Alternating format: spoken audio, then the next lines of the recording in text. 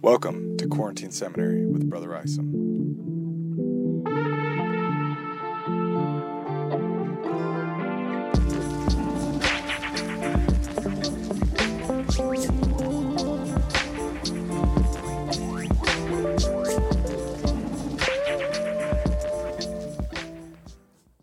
Hi everyone, welcome back to our walkthrough of the Book of Mosiah.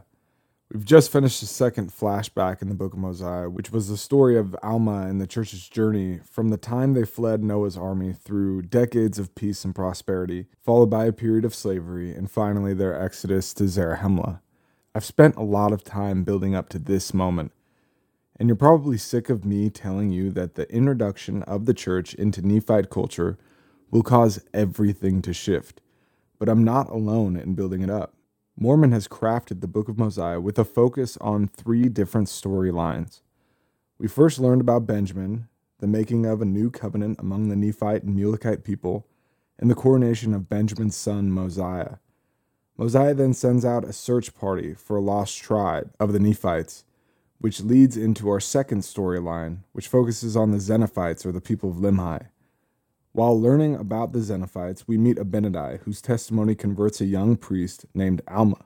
And that leads to our third storyline, the story of another lost tribe, the people of Alma, that broke off from the Xenophites and formed a church, a new kind of community built around belief. Now we have reached the point that Mormon has been building up to, because it's in Mosiah 25 that all 3 storylines come together. Before we jump into the chapter, I saw something on Twitter from an LDS scholar named Sam Brown that I thought was too fantastic not to share, even though it means backtracking a bit, and it's about the name Mormon. We already spent a little time talking about the name Mormon, but Brown is about to give us a masterclass in reading the scriptures in inspired and creative ways. This is his tweet, quote, "Realized that you could write an essay on Mosiah 18:4 as a key to the meaning of the Book of Mormon. The Noachide etymology of Mormon is fascinating and central. It's the despised borderlands infested with wild beasts from the perspective of the corrupt leader." Okay, that might not make much sense yet. There's a lot of fancy words in there. But let's start with the scripture reference, Mosiah 18:4. This is the scripture reference where we learn why the place where Alma founded the church is called Mormon. It says, "And it came to pass that as many as did believe Alma did go forth to a place which was called Mormon, having received its name from the king, being in the borders of the land, having been infested by times or at seasons by wild beasts." So that's the scripture that Brown was referencing. And basically his point is that the etymology, that is the history of the word, that Mormon gives us for why Noah named the place Mormon, is a key to the meaning of the Book of Mormon itself. At this point, you might be thinking that this guy is reaching, but he's not done yet. Remember how he sums up the meaning of Mormon, the despised borderlands infested with wild beasts from the perspective of the corrupt leader. Well, keep that in mind as I read his next tweet. This also has some big words. Quote, "That's where the faithful gather. Those are the waters of baptism. And that is the toponym that then becomes the eponym for this whole book of scripture and the church it launches. Just fascinating," end quote. A toponym is just the name of a place, and an eponym is the person that something is named after. Like the Book of Mormon is named after the person Mormon, who is named after the place Mormon. And all of these things combine to launch a church originally called the Mormon Church by those looking to attack it. Now do you follow what he's saying? He's saying that just like Noah saw the place of Mormon as being worthy of despising, many people have, do, and will continue to look at the Book of Mormon and the church that it launched the same way. But to the faithful, those who gather at the waters of Mormon, it's a completely different experience. We've read this scripture before, but Mosiah 18:30 emphasizes just how differently the members of the Church of Christ saw the place called Mormon. "And it came to pass that all this was done in Mormon, yea, by the waters of Mormon, in the forest that was near the waters of Mormon, yea, the place of Mormon, the waters of Mormon, the forest of Mormon, How beautiful are they to the eyes of them who there came to a knowledge of their Redeemer. Yea, and how blessed are they, for they shall sing his praise. While Noah thinks that this place is just infested with wild beasts, the faithful and Mormon himself see what happened there as worthy of being described in the same language that Isaiah describes the fulfillment of the covenant and the establishment of the kingdom of God. I agree with Sam Brown that it is a fascinating parallel to how many see the modern church versus how many experience the modern church. I truly hope he writes that essay and explores this idea further. I'm not going to spend too much more time on this, but what an example of creatively reading the scriptures. I mentioned before how there is a kind of folk doctrine floating around that Mormon means more good. We don't need to project meanings like that onto the scriptures. If we slow down and read in the kind of careful and creative way that we see Sam Brown reading Mosiah 18:4, we'll find that what the scriptures have to say is far more interesting than what we can project on them. Now, to be clear, I don't think that Brown is saying that that's what Mosiah 18:4 was intended to mean. But it's like he's taking the ingredients that the scriptures offer, adding in his own insight and experience, and baking it all together. What comes out is part Noah, part Alma and his people, part Mormon, part Sam Brown, and part everyone who has used the word Mormon positively and negatively. I think that that was worth the tangent. You might not, but it's my podcast, so I get to decide. All right, back to Mosiah 25, and we're going to get started with verses 1 through 13. Mormon begins with giving us some demographic information. He seems to think it's important to remind us that the Nephites in Zarahemla are really a mixture of ethnic groups. There are who he calls the children of Nephi or descendants of Nephi, a kind of blanket term used to describe Nephites, Jacobites, Josephites, and Zoramites. And remember that the children of Nephi got to the land of Zarahemla as a remnant led away from the land of Nephi by the first Mosiah, and that they were fleeing a larger destruction. So most of the Nephite people who were left in the land of Nephi were likely killed off after Mosiah fled. Nephi himself actually gave us a really good model for thinking about this pattern of the Lord leading his people away to avoid destruction. Way back in 1 Nephi chapter 17, Nephi is speaking to Laman and Lemuel, who are complaining that Lehi has led them out of Jerusalem and who don't believe that Jerusalem can be destroyed. Nephi says, "Behold, the Lord esteemeth all flesh in one. He that is righteous is favored of God. Behold, the Lord hath created the earth, that it should be inhabited. And he hath created his children, that they should possess it.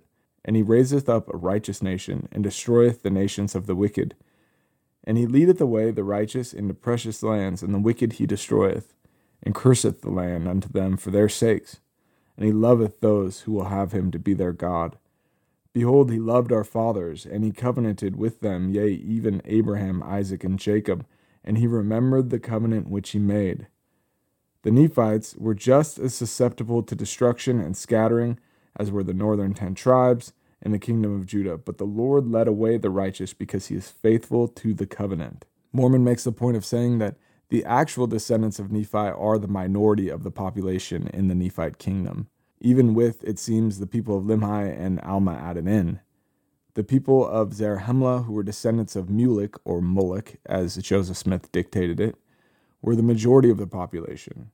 Remember that the Mulekites were led out of Jerusalem during the Babylonian destruction, and Mulek was actually the only surviving son of King Zedekiah. This would mean the Mulekites were not only from the tribe of Judah, but they were actually descendants of David. Before the arrival of Mosiah and the Nephite refugees, the Mulekites, due to their lack of records, had drifted away from the cultural roots, losing the language and religion of their ancestors over a number of centuries.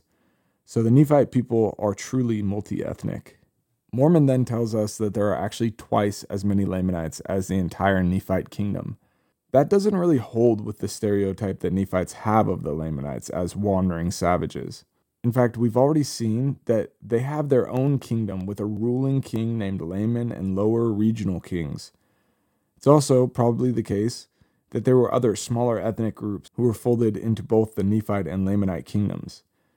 And remember, we aren't talking about a massive area that these kingdoms are occupying. This isn't North and South America. John Sorensen, a Book of Mormon scholar who has done a ton of work on Book of Mormon geography, estimates that it would take about 22 days to walk from the land of Nephi to the land of Zarahemla if you knew the way. And that's through wilderness, which can often make for slower travel. This is a pretty limited region that we are talking about here. Okay, enough of that. After giving us all of this demographic information, Mormon tells us that Mosiah gathered his people together in two bodies, presumably the Nephites and the Mulekites, though not necessarily. And Mosiah did read and cause to be read the records of Zeniff, the first flashback that we read in the book of Mosiah. And he also read the account of Alma and his brethren and all their afflictions, the second flashback in the book of Mosiah. And he also read the account of Ammon and his brethren. Remember that Ammon and his group were the search party that Mosiah sent out to find the lost tribe. Why would Mosiah do this? You can imagine how much time it must have taken to gather the people together to create copies of the records, and then to have them read aloud in a similar way that King Benjamin's speech was read aloud. Why go through that effort? I think that right off the bat, we can safely say that these people cared about sharing a story with one another. Especially in a pluralistic, multilingual, multi-ethnic society, what is it that is going to bind you together and make you one people? At the very least, you have to find a story to share. Our identities are grounded in the stories that we tell about ourselves and about the world. Think about the church. It's not limited to a specific nation, region, race, or ethnicity. So how do you create a globally unified body? It starts with reading the record. One way to describe gaining a testimony of the Book of Mormon is to simply say that it's the point when the Book of Mormon's story becomes your own. We are indeed a people of the book. It's not just important that we have the book, but that we read it again and again and identify with it. There are other reasons, no doubt, that Mosiah read these records. This is the news of the day. People are always curious about the news, especially when there is so much happening in such a short period of time.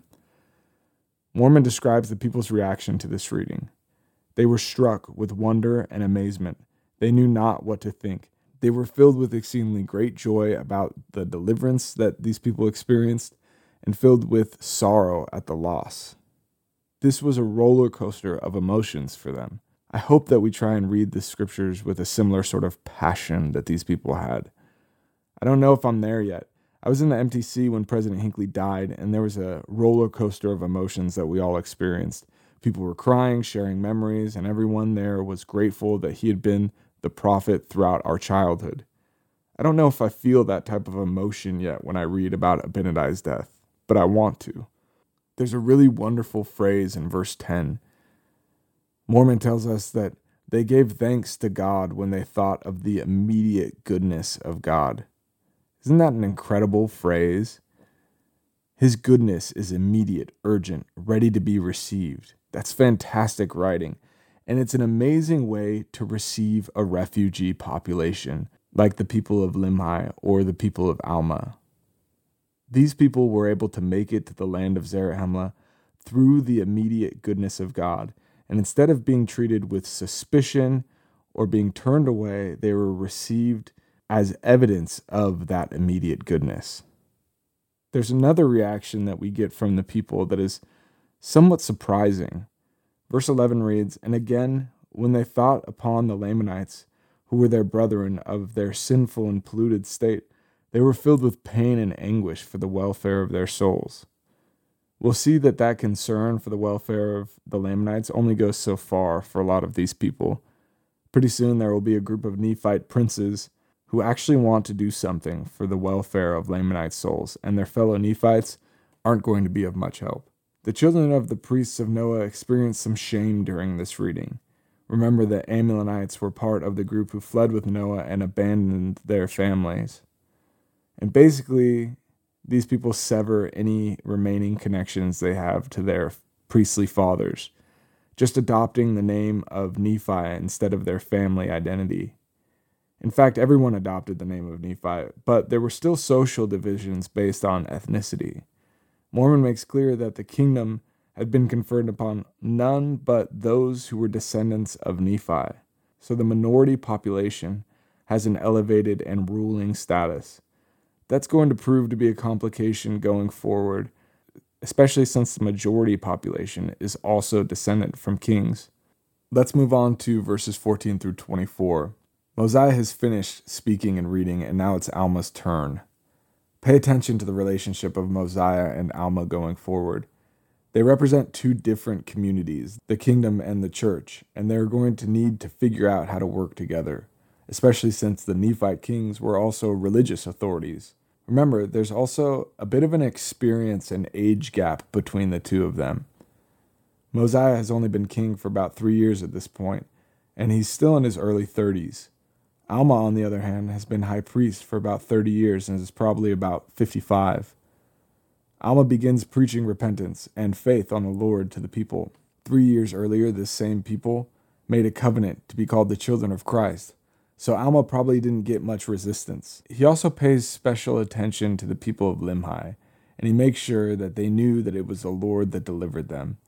We've already seen from the people of Limhi a desire to be baptized, and we get that again here. Mormon tells us, Alma did go forth into the water and did baptize them. Yea, he did baptize them after the manner he did with his brethren in the waters of Mormon. Yea, and as many as he did baptize did belong to the church of God. This is great. The church is growing. But remember, this isn't quite like what we think of as churches today. These guys aren't just going to set aside one day of the week to get together. They're going to bear one another's burdens, mourn with those who mourn, comfort those who stand in need of comfort, and stand as witnesses of the self-sacrificing power of God. That means sharing time, sharing substance.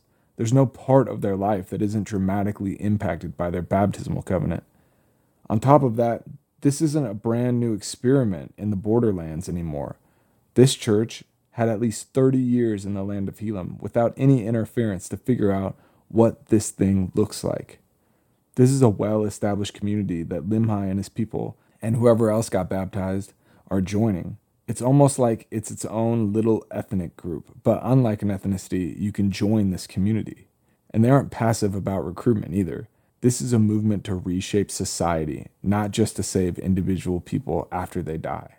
And the movement grows quickly in the land of Zarahemla. Mormon tells us that Mosiah granted unto Alma that he might establish churches throughout the land of Zarahemla, and gave him power to ordain priests and teachers over every church. Already, we are starting to see the power dynamics play out between Mosiah and Alma, kingdom and church. Now, I don't want you to get the wrong idea here. I don't think this relationship is in any way contentious. While we don't get any explicit mention of it, Mosiah may very well have been baptized during this time. But even that possibility is kind of radical for the Nephites. Mosiah is the king, and therefore the religious authority. But he goes to Alma to be baptized, thereby recognizing Alma's religious authority. But then he grants Alma power to ordain priests. Is that instead of the king ordaining priests and teachers like has been done in the past? It kind of sounds like it. What happened to the priests that Mosiah already had, since that's how the kingdom was previously organized? You might think that this is tedious to think about these things, but I'm geeking out over here about these dynamics. You can already see how the introduction of the church is causing shifts. Mormon doesn't leave us completely in the dark here.